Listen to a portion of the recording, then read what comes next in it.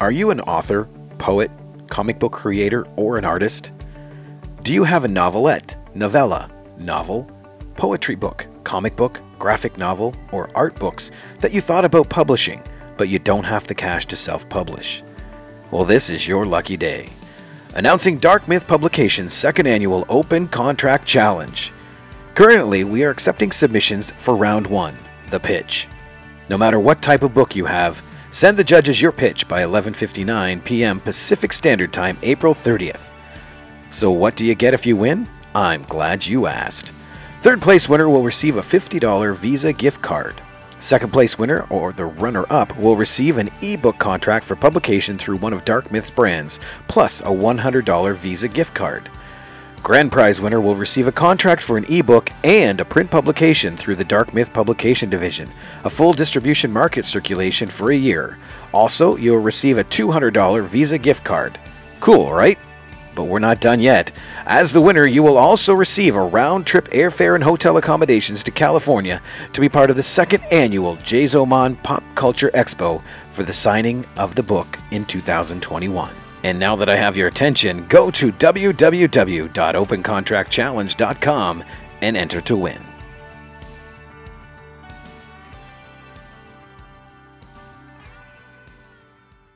And now enjoy this free Jason Modcast show. Hey there, this is Ralph Garman, and you are listening to the World of Myth Bits. You made an excellent choice.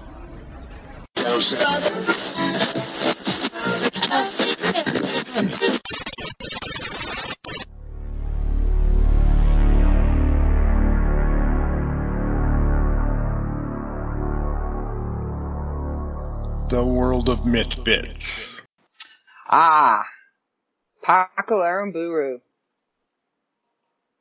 Paco Aramburu. Someone Else's Dreams, Part 2. Now, I know you had to go back and reread Part 1 from last month before you read Part 2. Yes. So, my thought on it, well, number one, I thought, and if Paco hears this, I want him to message me because I am willing to bet money that he is a Ray Bradbury fan. Yes. Because the overshadowing of Ray Bradbury and the articulation of his comments and the words, I'm like, holy crap, I'm reading Ray Bradbury. And, throwing little things in like Mise en Scène tells me also that he has neither worked in the film industry or he has a deep knowledge of theater and film as an art form, because not too many people know what that is. And him kind of pitching that in there kind of tells me that he's just putting a little bit of who he really is outside of it. But in his bio, he did begin a career in movie directing in the late 70s. Ah. See, I have to admit that I'm the type of person, I don't read the bios. I totally go in to the story because that's what matters to me most. And the story is what tells me who you are. I don't know. I'm just weird like that. Yeah. The whole bio thing was actually Terry's idea back in 2004. He's like, you need some bios. I'm like, no, that's more code for me to do. He's like, we need it. I'm like, all right. Now, what did you think of the imagery of,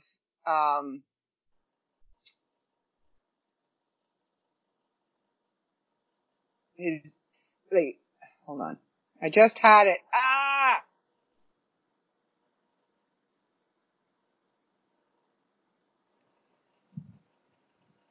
Okay, right. They move into this house and it's the painting.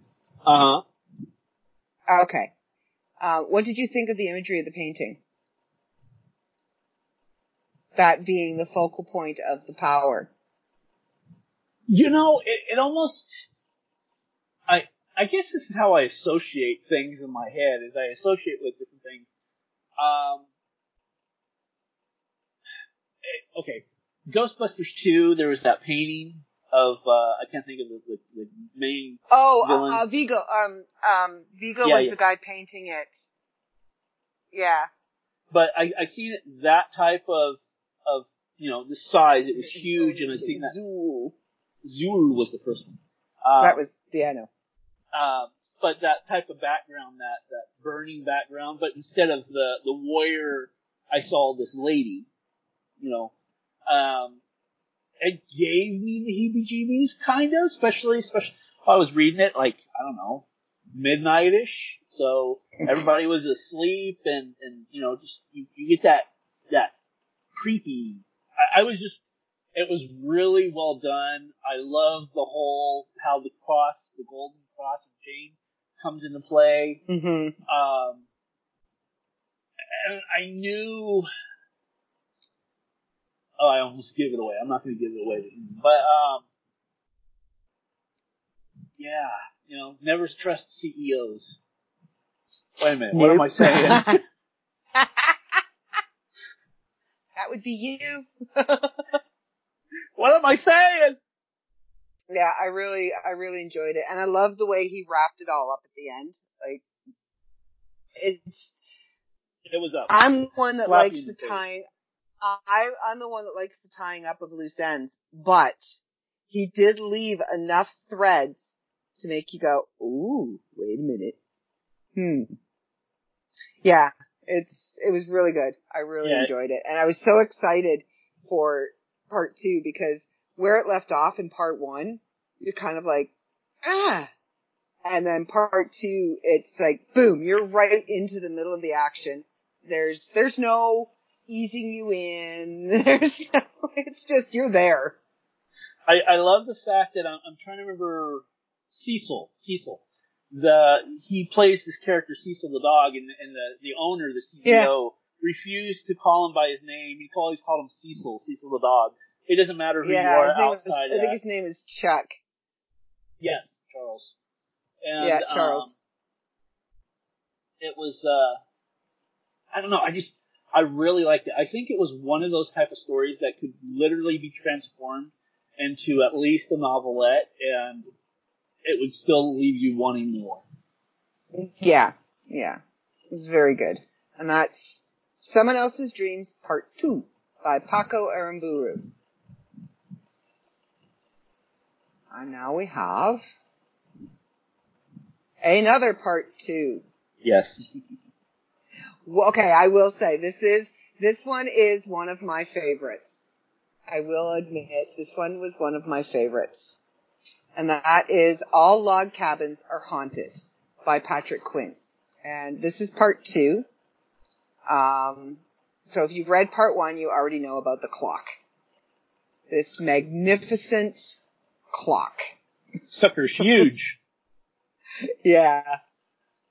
I mean, you think about what this clock does, and it's a whole lot bigger than it actually, even though it's big. Yeah. That was one of the ones that I had to go back and read the first on. And this is absolutely one of the best stories that I've read in a very long time. I'm not familiar with Patrick. So he contributes.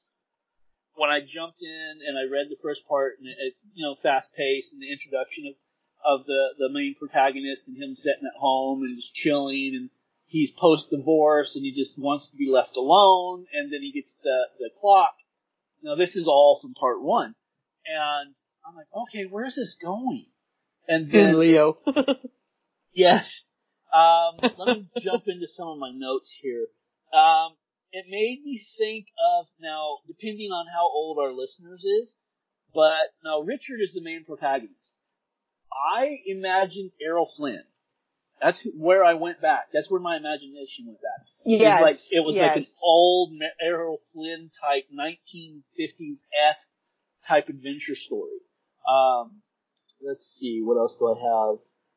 It had that classic feel, and I want more. Absolutely. It says, with Aaron, who you'll find out who Aaron is, and of course Leo and Richard, I would like, as the owner of the World of Myth, publicly saying I would like more stories with those characters. Yeah, I love Leo. I will just put that out there now. I love Leo. And I mean, anybody who's listened to my podcasts know, if I happen to really like a character, I will tell you, I really like that character. Ask Jeff. He knows how I feel about Draven. We all know how you feel about Draven. He's my hero. I love Draven. But I really, really like Leo. I adore Leo. I'm not going to give any more away than that, because Leo comes as a surprise. So, if you're listening, Patrick, I want more. I sincerely, I want more. I enjoyed it. From the moment I'm like, okay, he bought a clock and now he's hearing things, again from part 1, and to the very end, where the little surprise, like, surprise! Yep. I get what I want. So. Yep. So more. All in his favorite place in the entire world, his log cabin. Yep. So, yeah. And who was that one more time? Patrick Quinn. All Log Cabins Are Haunted, Part 2. All right. And I do believe that takes care of, yes it does, that takes care of our fantasy section. Now we move on to your favorite section. Horror. What you saying? And and our first story up is From the Other Side by Matthew K.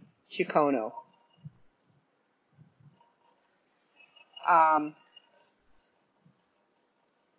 It had a very folklore feel to it, like a story that would be passed down in a family. Great-grandmother tells grandmother, grandmother tells mother, mother tells daughter, and so on.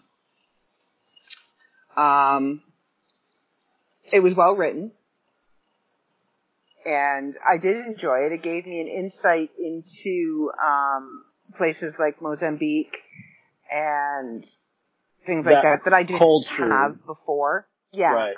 Into that culture that I didn't have before, and I found it very interesting and well written.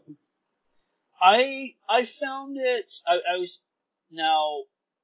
Again, me being me, I openly admit I don't know anything about that culture or anything that is very limited for me. So, I actually, some words and some places, I literally had to Google to kind of get that visual image. And, that's kind of the risk you take when you use an actual place that is like, okay, for me writing a story saying, okay, I'm driving down Highway 18 in Apple Valley, California. Unless you've been there, you can't visualize that in your head. And that was kind of part of the thing that I had. I did have some rough tides with the translation into English. I thought he did do well. He wrote well because from what I understand, obviously English is not his first language. But I felt that it was good. I understood what was going on, and the end, how it concluded on that twist, kind of surprised me. Well, it did surprise me. I'm like, oh, wow, crap, okay. Mm-hmm. And yeah, because there's that underlying cautionary tale again, yes, with the battle between the almighty dollar and Mother Nature, and what is it really about? Which one wins? Yeah. Okay, so that is From the Other Side by Matthew K. Ciccone. And if I mispronounce your name again, I say I'm sorry. Next one is another new contributor. Yes. Most of the contributors this month were new. They outnumbered our regular contributors. Oh, I know. I know you know. Let me say this to the contributors of the World of Myth, and I have a gut sneaky feeling that the people do not know this, if you have ever submitted to the World of Myth, you have a contributors page. You go to contributors, you click on the first letter of your last name, you find your name, you click on your name, and it gives you the updated bio with everything that you've ever submitted. So every time a new contributor comes, I have to build a new page. So when we have 6 new contributors, not only do I build the pages for their content, I also build a page specifically for them. So with Mr. Jones, Walter Jones, welcome. He's another one that I thoroughly enjoyed. His piece is called Therapy Sessions. And holy cow, man. What a ride. What a ride. Yeah. Yeah. Let's see. I'm going to my notes here. The very first thing, that's what I put. My first initial was, wow, intense story. It pulled me in right from the get-go.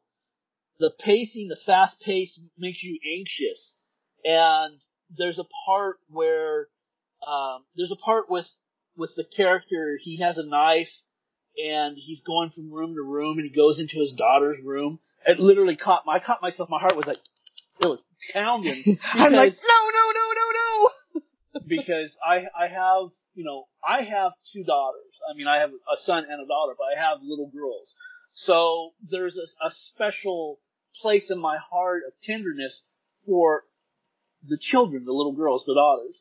And he was able to reach in and touch that and almost caused me, made me anxious. And it was really, and then at the end you're like, wait a minute, what happened? So I read the ending like 3 times and I'm still not 100% sure. I'm like, so wait, what was real? What was fake?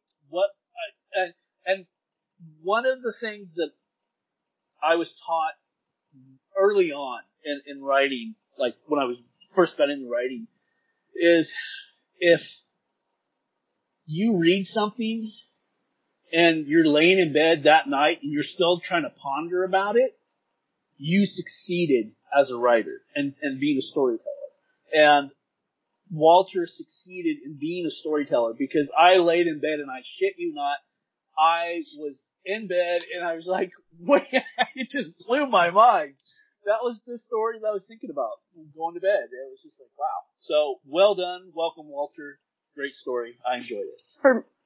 For me, this story, I was on the edge of my seat and I'm like, no, what are you doing? And then, the whole hallucinations and he wakes up and it's, well, wait a minute. Okay. For me, it was very reminiscent of one of my favorite movies and it's called Identity. I don't know if you've seen it. It's John Cusack. And at the end of the movie, you find out that everything that happened within the movie was created in the head of this psychopath. Oh, that's always fun. Yeah, that was when I got to the end of the story. I think that's the first thing I thought of is, okay, is he creating all of this, like everything from the nightmares to what he believes is his real life to, when he sees his wife kissing another man to everything is that the all? The daughter running up to him, yeah. Yeah, is like that. Is that all created within his head? Was he even, like the whole thing with the basketball player and the bum? Like, yes, the bum. Is that all created in his schizophrenic or whatever mental ailment he has? Has that all been created in his head? The entire everything. And he's fighting within him, his own self. Yeah. Or was it just like, was this, the old saying of, if you die in your sleep, you die in real life? Did he finally go to sleep and did he die in his sleep, which made him die in real life? He didn't wake up from the nightmare. Yeah. Yeah. So you see, well done, Walter. Like, you've got us tossing down hypotheses here on what happened. Yes, that was just well done. And it's really fun because as a reader you do too. have, and that hypothesis, like, did he die? Was it a dream? Because you have that whole scene with the cop that shoots him in the head. Yes. So, like, what happened? So, yeah. Mm-hmm. Kudos, Walter, kudos. That was really good. Because we've discussed this story before we actually are discussing it now, too. Right. It was... So that's... Yeah. I was... Again, it's really fun to be away from the magazine like I've been. And I openly admit I've been away from the magazine and dealing with other things. And to come back and to find these amazing contributors and the qualities that you guys are putting out there is absolutely mind-boggling. I mean, it's like, share some of that talent with me. Come on now. Tap into that. Yeah, for real. But yes, I mean, I as a whole, and I'm not saying this just to blow smoke up anybody. It's legitimate. I felt that the content of everything that we had in this issue was just amazing. It was just, wow. Yeah. Okay, so moving right along. Next. Speed of a herd of baby sea turtles running towards the water. It's all those cards. We have Dennis Desmond, another newcomer. Yes. And his story, Dinner is Served. And there's a very, very, very good reason why this one is in the horror section. Go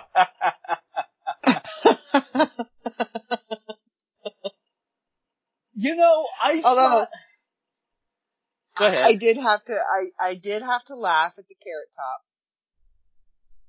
Because I saw Carrot Top. Yes, so did I. The entire story, every time I saw Carrot Top, that's who I saw. Was Carrot Top. Yes. So me here. Yes. Same here. Yeah, it was just really, you're wondering where this goes because he's essentially, well, they're vampires, a father-daughter vampire.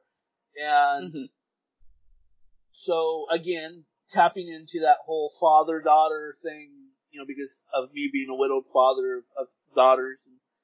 So I'm like, okay, I've connected to that character that way. And then him talking about how he's given up, drinking human blood since, the Revolutionary War. And then you find the connection and the Carrot Top character. It was really well done. And I admit, I had to read the last line twice just to confirm. I was like, wait, okay, yep, nope, yep. So. Nope, dinner time. Yeah, I enjoyed it. I did. I mean, everybody knows I'm not a horror fan. I am though. But there was enough humor woven into it. And I think this is why it's good that you're in on this, because you are a horror fan. Oh, so yeah, you can appreciate the horror aspects of the story where I'm kind of going, yeah, you know what?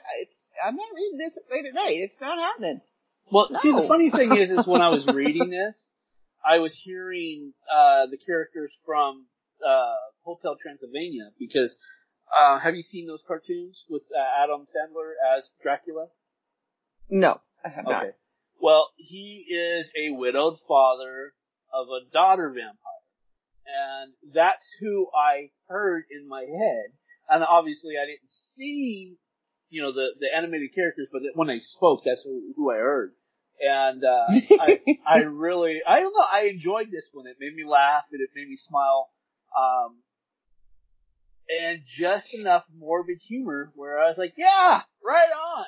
So, well done. And it did offer a new twist on vampire canon. Now, most vampire rules, they can't tolerate food, they can't tolerate garlic, sunlight, right. yada, yada, yada, blah, blah, blah. And I mean, in recent years, those, hard and fast rules for writing vampires have slowly changed. And in the fact that he has, the fact, well, even they couldn't eat food. They didn't eat food. The fact that his vampires, the fact that his vampires could tolerate small amounts of food gave them that little bit more human quality, that little bit of an edge to be able to blend better within a human society, you know. Meanwhile, their dinner's walking around on two legs, giving them the berries and the roast beef and all of that stuff. So, yeah, I enjoyed that. And yeah, like I said, every time I saw Carrot Top, I read Carrot Top, I saw Carrot Top, and I laughed because, you know, somebody needs to twist his little head off. Just saying. And that is Dinner is Served by Dennis Desmond. Okay, now we have another newcomer, A Stump, and Vita Postmortem Part 1. Now, let's see, this one,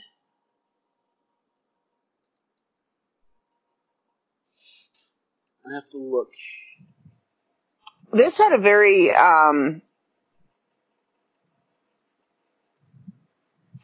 1950s British feel. Okay, yeah, I got you now. I'm back. I'm on the track now. It took me a second. Welcome back. Thank you. Yeah, it to me, it pulled me right in. I mean, of course, you know, it was like, how do I explain it?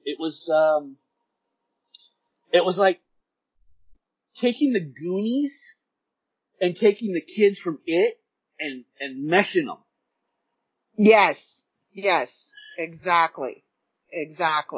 Because the Goonies were all, well, see, it wasn't really Goonies for me, it was more Lost Boys. The two Coreys. Yeah. The comic book dudes. Yeah, I gotcha. Yeah. Because they're all about finding the monsters. Yeah, of course you have it. Those are vampires. Yes. But yeah. Have you seen Stranger Things? No. Oh, you need to. You know, if it was, seriously, and I'm not being funny here, if it wasn't like 2 o'clock in the morning, so it was like 5 o'clock in your time, when I read this, I legitimately wanted part 2. And I'm going to have to wait, like everybody, to get part 2. Except for me! Is he Canadian?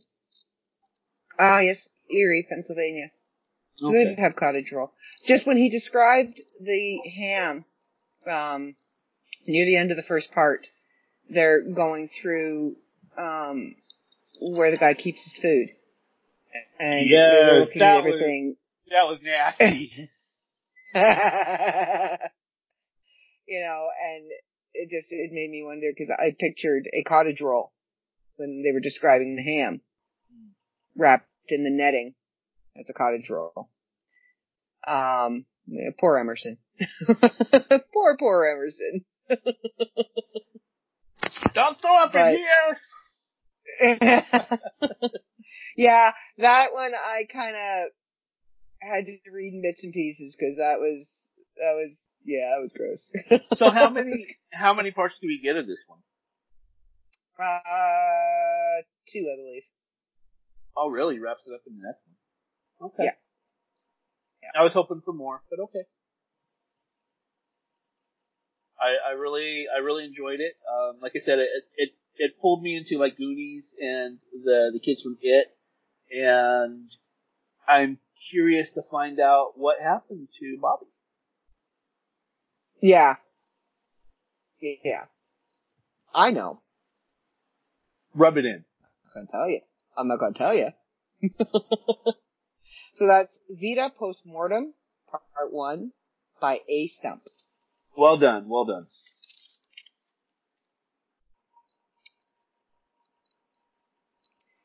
And now we have Letting Go, by one of our regular contributors, Don DeBrail.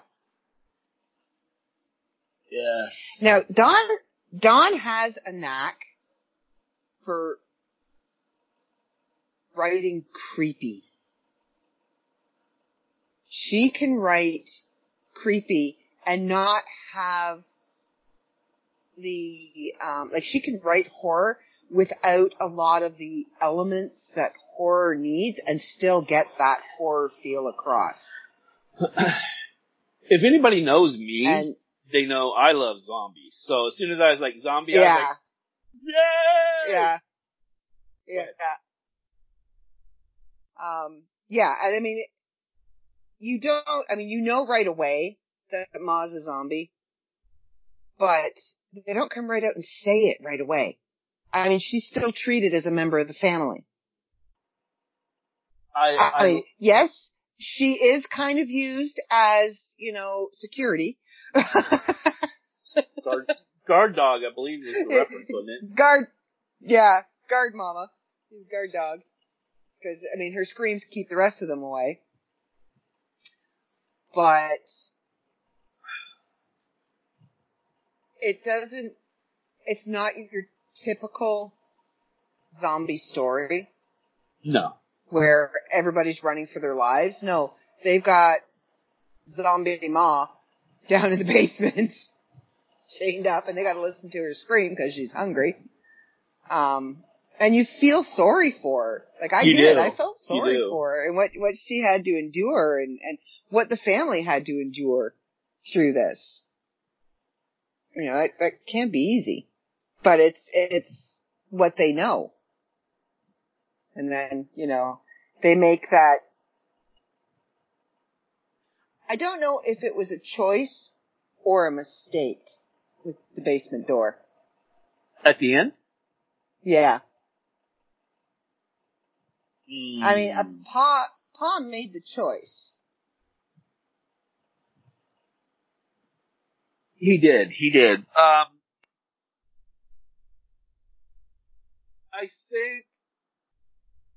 I don't think it was a mistake. Well, if there's a part 2 and she chaws down on somebody, then yeah, that's a mistake. But, as of just being concealed to one story. Yeah. But concealed to one story, they got out, they had the happy ending. All of them did, actually, because, Ma didn't end up being in the basement. She got free, and she got fed, and nobody...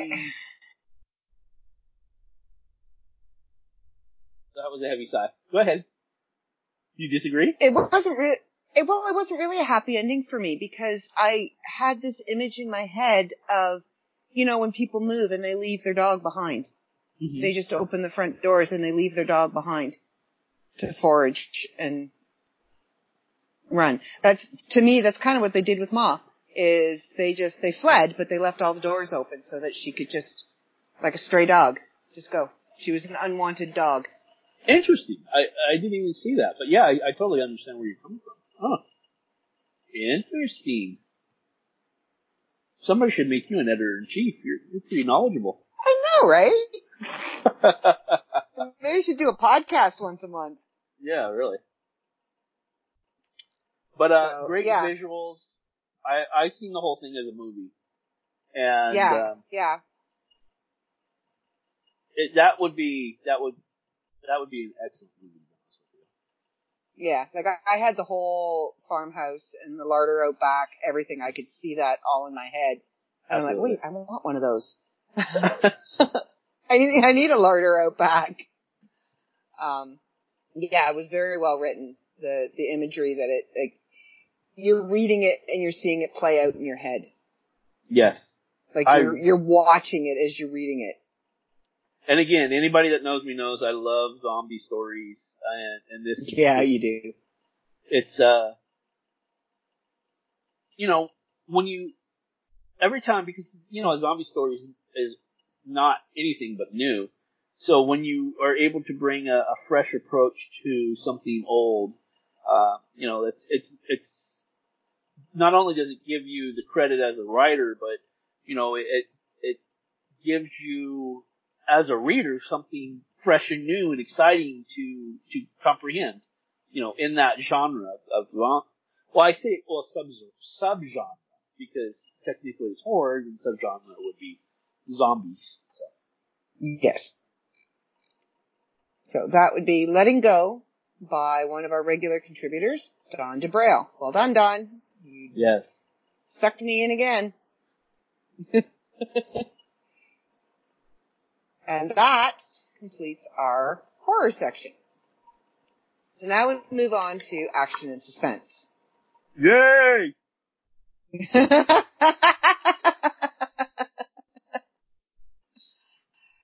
And we have Neo Exodus Part 2 from Matt Lucas. Now remember, he was the winner last month. And that was on Part 1 of his story. This is Part 2. This is the culmination. Oh wait, no, it's not the culmination. My bad. Because there is a Part 3. Now, Neo Exodus is pretty much the battle with the Nazis. Mm-hmm. Yeah, it's taking place in the 40s. Yes. Anybody who's looked into any writings on the Nazis, there were rumors that Hitler did have necromancers working for him. Yes. And occultists working for him. So having that actually written as a story sucked me right in right away.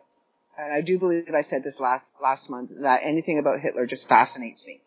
Yes.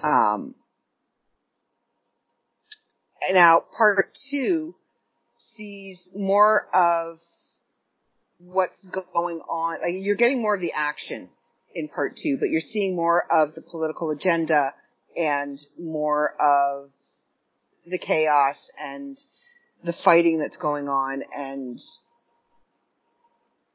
how you think things are going to start playing out as the story starts wrapping up. And, I mean, you're starting to bring in things like griffins, and it's really starting to take shape. Like, it's almost got a fantasy feel to it, but it's wrapped up in that historical element and the action of what was happening during that war. Right. A little bit from my notes is that, of course, it's action packed right from the get go. And this is another one where I had to go back and read 1 and then read 2. And, I really like the mythology to it, pulling in, like you said, the griffins and the whole weaving it into World War II, which is probably one of the most interesting time frames in humanity in modern era. And, of course, adding the Nazis into it. And then taking the mythology and taking, like, biblical verses and kind of weaving it in, how they mentioned, that the soldiers were essentially the modern day equivalent to the 10 plagues in Exodus. Yes. You have to, it was really well, I was into it. And, when, what was his name? Roberts, the main character, Robert, I believe, Roberts. Yeah. I'm sad to see him not be in, he'll probably have a very low play into Part 3, but he was my favorite character. But that and the guy with the axe, that was just hardcore. I was like, yeah! I have to say, I was loving Anubis. The way Anubis was portrayed in this, because he's not perfect. He's not all powerful. He's not all almighty, you know. Right. He's near the end of this part, he's firing these fireballs, and they're not having much of an effect on his foes, except maybe a mild distraction so that everybody else can move up behind him and Gita can bring the tanks up. But, you know, Anubis is supposed to be this big Egyptian god and have all this universal power, and, you know, here he is dropping on one knee firing these pitiful little fireballs. And it made him real for me. Yeah. Having that human quality to him. So, yeah. I enjoyed it. Another one of my lines, and this is just my personal favorite, was the line about how his god didn't wear eyeliner. I admit that made me snort a little bit. That made me laugh. I was like, yeah. Okay, that was good. Because all Egyptian gods wear eyeliner. Yes. They're all they did. They wore charcoal. All Egyptians wore charcoal. Well, the rich ones anyway. But yeah, it's really good. And there's enough, like the dialogue as well, the conversations between people and what they're saying to each other is very real. It's yes. what you would expect they would be saying and how they would be talking, and, you know, it's not. They have their own they have their own individual voice. I just found your favorite line. Excuse me, but there's only one God, and I'm pretty sure he doesn't wear eyeliner. Yes. That was a fantastic line. Yeah. It did. It Pharaoh was not pleased.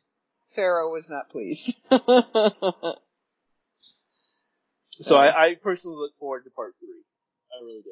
Yeah. You'll enjoy it. Rub it in. There have to be perks to being editor-in-chief. And luckily for me, we have not had a writer who has sent in a long story like this one and not given me all the parts at once. Me? Now, if it's, well, yeah, there's you. No, you were writing a series. There's a difference. This is a story that will be wrapped up in 3 parts. Right. And I got all 3 parts. Just say it. Same with Vita Postmortem. I got both parts to that. So this is Neo Exodus Part 2 by Matt Lucas, and I highly recommend, if you haven't read Part 1, go read Part 1, because it won Member of the Month last month, wow! I'll get there eventually. Last month. For a very good reason. Because it's good. It's very good. So this is Part 2. This is Part 2, and next month will be Part 3, and that will be the conclusion. Next we have, in action and suspense, The Black Mask by Steve Carr, which actually inspired you to doodle. It did. It absolutely did. This is my interpretation of Steve. This is Steve at his best. When he taps into these types of stories, these suspenseful stories, he is a master at suspense and crafting whodunits and building intents and, you know, building to the very moment where he pulls the trigger, pun intended. And I was just like, yeah, I literally, you know, I took a little moment from reading, because I read all the stories yesterday, so it took me quite a few hours to read everything, and as I was just kind of resting my eyes, because of course I read them on screen, I just started doodling, and his main character was what came. Dave, yeah. Yeah, I was like, I wonder. Because it wasn't David, it was Dave. I was like, yeah, it was Dave. Okay, Steve, I get you. But yes, this was just, when you go back and you reread it, you're like, there is all the clues laid out for you to the ending. So, the ending. Oh yeah, that was so gross. I loved it. Yeah, there's one thing that's going to give me the heebie-jeebies. It's going to be maggots. I'm just, you can't, our listeners can't see me, but I am like cringing, physically cringing right now. Oh. But honestly, maggots. I mean, this is Steve at his best. In all sincerity, when your art inspires somebody else to create art, that says something. It really does. And I will probably read it again, to be honest with you, because there's like I said, there's so much put into it. Getting to the end that I picked up as soon as we got to the end. That I actually went back, did a skim through to make sure that I wasn't making that up in my own head. I'm like, yeah, okay. Because when you get to the end, you're kind of going, I was totally not I did not see that coming. No, you don't. You know, But that's another one, going back to what I was saying earlier, is, if you can make people think about your story after they read it, that tells me the quality of you as a storyteller. And yeah. And I think one of the things when you're reading the story that, like you said, you had to go back and reread it. Well, I did when I got to the end, and I'm like, the lights. Wait a minute. The lights. Because when the Black Mask attacks, the lights go out. And you go back and you read, and there's Dave asking, I think it was Laura, how her lights are. Oh, at the diner, yeah. But asking about her lights at home. Oh, yeah. Yeah. So it kind of makes, oh, wait a minute. So yeah, it was really well done. I enjoyed it. For, a horror story. That one that had maggots and actually did give me the heebie-jeebies. Yes, I say that when it comes to this type of story, Steve this is where he's at home. And it really comes through in his writing. Yeah. He shines here. This is his forte. And there's not a whole lot of dialogue in this story. No. It's true storytelling, not story talking. Yes. Like, he's telling the story and letting the actions and the things that are happening and going on and what Dave is doing throughout tell the story, instead of trying to tell it through the conversations between the interactions that Dave's having. And you don't get the dialogue till pretty much the end of the story. Yes. Good job, Steve. I really enjoyed it. That's The Black Mask by Steve Carr, one of our regular contributors. And then we have... Yay! One of my favorites. Liberty's Run, Part 8 by Walter Esselman. I have it on good authority that this story is not over yet. Yay. As anybody knows, I love the Liberty series. I have gone back and I have read them all. And this one kind of keeps you, there's a lot of action that happens in this segment, and it keeps you on the edge of your seat all the way through, and I I've really enjoyed it. I'm looking forward to the next one. And I do have to say, like, I do have my favorite characters in series. And in this one, it's Uncle Danny. I love Uncle Danny.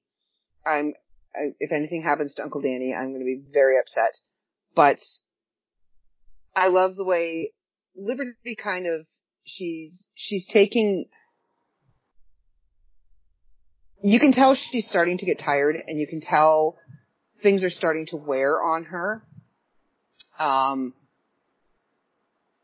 And they're just doing their utmost best right now to survive.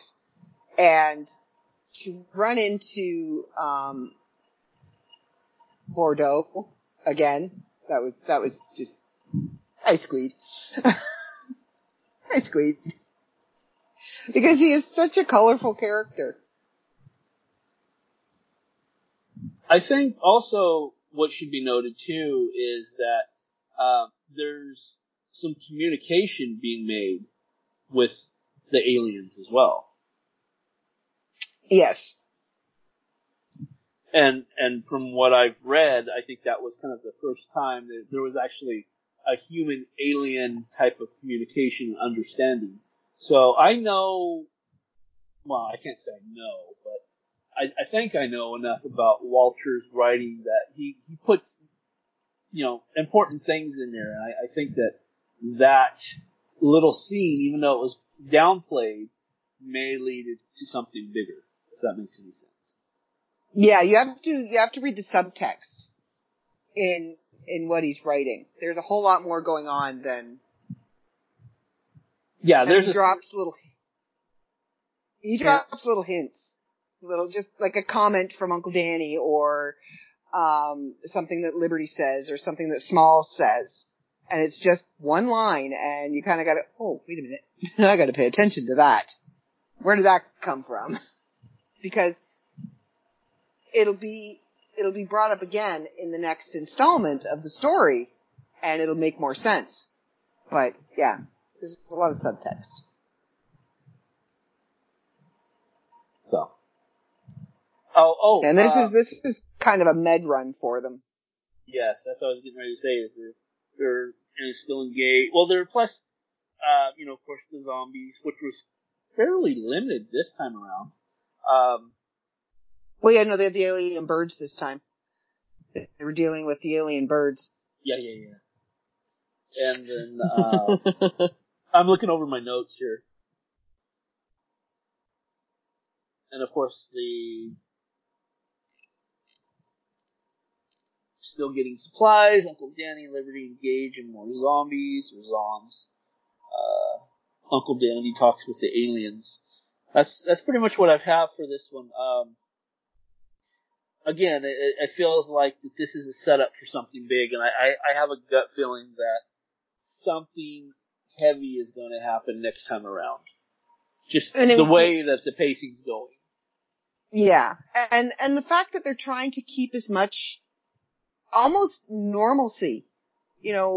Thanksgiving's coming. They're starting to plan for Christmas. Like, they have hope that they're going to be able to celebrate some kind of a Christmas, but keeping those little normal things in a world that is completely not normal anymore, right. Where they're fighting for their lives almost on a daily basis. Because Liberty was legitimately, while they're trying to not die, she was legitimately stressed out about missing Christmas. And exactly. I thought that was a good touch to that too. And he's like, Uncle Danny, of course, is like, no, it's, if anything, we're closer to Thanksgiving. And, yeah, because she's worried about wanting to give Colin the best Christmas that she can. Which is, she wants to, cause it's his first Christmas.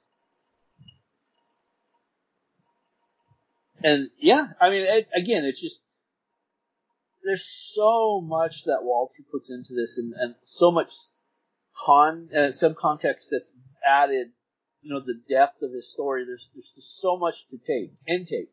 And I personally will say that once this is completely finished, I will read it as an entirety just so I can get everything that he puts into it, because he puts a crap ton of stuff into it every time he produces. Yeah. Yeah. So, good job, Walter. Another one knocked out of the park. I know he's a baseball fan, so that's why I use that analogy. Still had to kill off Bordeaux, but I mean, he did bring him into this one, so. Okay. So that is Liberty's Run, Part 8, Volume 2 of the Liberty Schronauer series. All right. And that wraps up Action and Suspense. Now we get to move on to science fiction. Yeah, great stories in science fiction this one too. Well, you're a sci-fi fan too. Yeah, I am. So this is A Deal Too Good to Be True by James Rumpel. And I'll let you take this one first. Man, I'll let you have first crack at it. Oh my goodness. That's what you get for trying to bargain with an alien salesman. He just lost all the way through this story. You almost think he win. Okay, now first he gets this device that allows him to see 15 seconds into the future. 8 seconds, isn't it? 8 seconds. Is it 15? I thought it was 8 seconds. It may have been 8 seconds. And he just, okay, so you're thinking, well, number one, 8 seconds is not a lot to work with. So, let's see. I'm trying to. I'm just double checking the time to see how long it is. That's what I was going to check. Okay, go ahead. But anyway, it might be longer. So Andy, who is the main character, he's he's down on his luck, and he comes across, and as a trade, he meets this alien door-to-door salesman, literally, and he gives him this device that, yes. 8.2 minutes. 8.2 minutes into the 8.2 minutes. Yeah. Okay. And so, again, that's not a whole bunch of, time. And so he takes the device, and every time that he tries to use it in his favor, it just blows up in his face. And at Dude's one got point, no luck. Yeah, at one point it kills him. Well, yeah, I mean, his heart stopped, so it killed him. Yeah. Not the device itself, but him trying to. Oh my God. But I think, yeah, therein lies, again, one of those cautionary tales. Be careful what you wish for. Yeah. He was trying to use it for greed. He wanted money. He wanted to cheat at cards. He wanted to cheat at horse racing. He wanted to get the girl at the bar. Yeah. But he only got to see 8 minutes of the conversation, so he didn't get to see what happened after that. You're right. Which probably would have been a good thing. It could have, saved him. Yeah. So, yeah, I mean, it was equally a sci-fi comedy, and yeah, Andy could not get a break. No. Nope. Not all kisses are kisses. Sometimes it's CPR. Yeah. Yeah, when that scene happened, I'm like, okay, so how is this going to play out? The line that he saw in the future of what the girl says to, what actually happened. I'm like, so how is this, what she says, going to play out in real life? And the way that, he weaved it together, I'm like, that was very smart. Because it does, it fit perfectly in both situations. The situation that Andy thought was going to happen, and then the situation that actually happened. So, well done. Yeah. Well done. Yeah, that was hilarious. Poor Andy. So that was A Deal Too Good to Be True by James Rumpel. And again, cautionary tale. If it sounds too good to be true, it probably is. Never trust a salesman. Especially if they're alien. Yeah. And now we have The Hideout by James Bates, which is, I do believe, the 4th installment in his sci-fi installment. There are 10 installments. And this one, in the last one, it was mostly about Karen. And, I mean, we know that her husband has taken their son. They live in this apocalyptic dystopian world where the government has now, you're allotted so many years. And then your time is up. And by doing certain things, you can lose years off of your life. So the kids are taken from the parents and they are raised somewhere else, and the parents have to go to work and they live somewhere else, and you're allotted a certain amount of time to see your children and to take them to, like, they took, I think his name was Quinn, took their son to the museum, which kind of replicates what the world is like now in this dystopian future. And now in this one, we're seeing Karen is actually going to go and join her husband Quinn and their son, Matt. And she's making all of the preparations and she's doing everything that she can to try and get there and not get caught. And they do finally, the three of them do finally get together as a family. And it really makes you kind of look at where the world is today and where we're heading, COVID-19 aside, but with our almost insatiable pursuit for, what's the word I'm looking for? Technological advancement, and how quickly mankind is spreading and using up our natural resources and using up available space on our planet. And you can really see something like this happening where, eventually you are only allotted so many years to live, and then you're done. That's it. You're done. And I totally actually see that happening in real life. And I did not realize that this was a continuation to other stories. I went into it as just a whole individualized story. I didn't know that. That's the way James has written it, is each section is a standalone story, but it's woven into a much larger tale. So, and I apologize because I did not know this, and I will be going back to read. So, is it all with Karen and Quinn? Yes. Okay. Karen and Quinn are the main two throughout. So the first one, I believe you start with Quinn, and then the second one is Karen, and then it's Quinn and Matt. You meet their son, Matt. But each story stands alone and reads as its own story, but there is a larger story arc.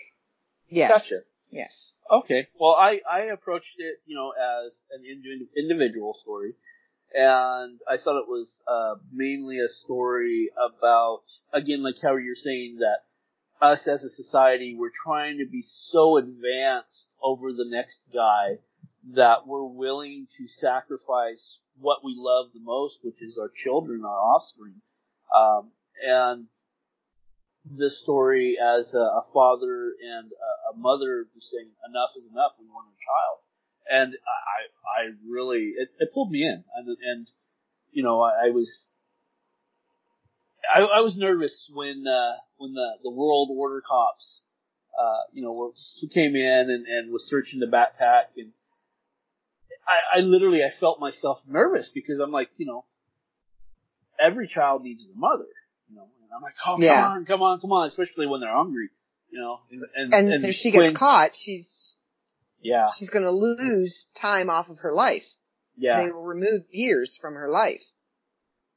And, you know, of course, Quinn telling his son Matt, you know, just a little bit longer, you'll eat here soon. Again, I have a thing for children. I'm just a big softie when it comes to kids. And it kind of broke my heart, you know, seeing a kid hungry, you know, even if it's just in my imagination, you know, seeing a kid being hungry, just like, aw. Yeah. And I think one of the parts that got me the most, because, I mean, you see it today with, I mean, not necessarily with this specific example, but just the things that we took for granted as children, and we're seeing it in the next generation. They have no clue what it is. And it was the part where Karen was explaining to Matt about a picnic, a simple picnic. And he had no clue what a picnic was. Because he'd never been on one. He'd never heard of it. He had no idea what a picnic was. And in this technological age, you can see us racing rapidly towards a generation that isn't going to know what throwing a blanket down on the grass and eating out of a basket and chasing off the ants. Yeah. They're not going to know what that is. They're not going to have experienced it. Unless they've played it in a game or seen it on Facebook or something. Yeah.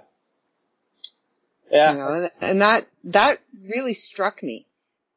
Because I know with my grandkids, we try and, the other grandparents are all about the electronics and the big expensive toys and the, you know, all of that stuff. And then when they come here, we're about taking them outside in the backyard and teaching them how to grow a green bean. What the different flowers in my backyard are, just growing wild. How to harvest wild oregano and dry it and grind it up and put it in your spice cupboard. Because I have this weird patch of wild oregano that just sprouted up in my backyard. But if we weren't teaching them that, who would be? Right. It'd be a lost, forgotten. Yeah. Yeah. Yeah. Cooking, for heaven's sakes. I can't. Cooking is a lost art. Sewing. No, I can't either. Sewing. You find one, even 20-something-year-old that knows how to properly sew a button back onto a shirt. Or fix a rip in a pair of jeans. I mean, yeah, I know you can go and buy jeans that have a ton of rips in them. That's the thing now. Came back from the 80s. Yeah. But I mean, our jeans were like that because we wore them to look like that. We didn't buy them to look like that. But just the basic things like sewing and cooking and balancing a checkbook. Because everything's online. So that whole picnic part really hit me. It really struck a chord with me. So well done, James. That was. Yep. I look forward to, and this is one I can honestly say I do not have all the pieces. I have to wait just like everybody else for next month. So, yeah. Well done, James. That's The Hideout by James Bates. And that concludes our science fiction.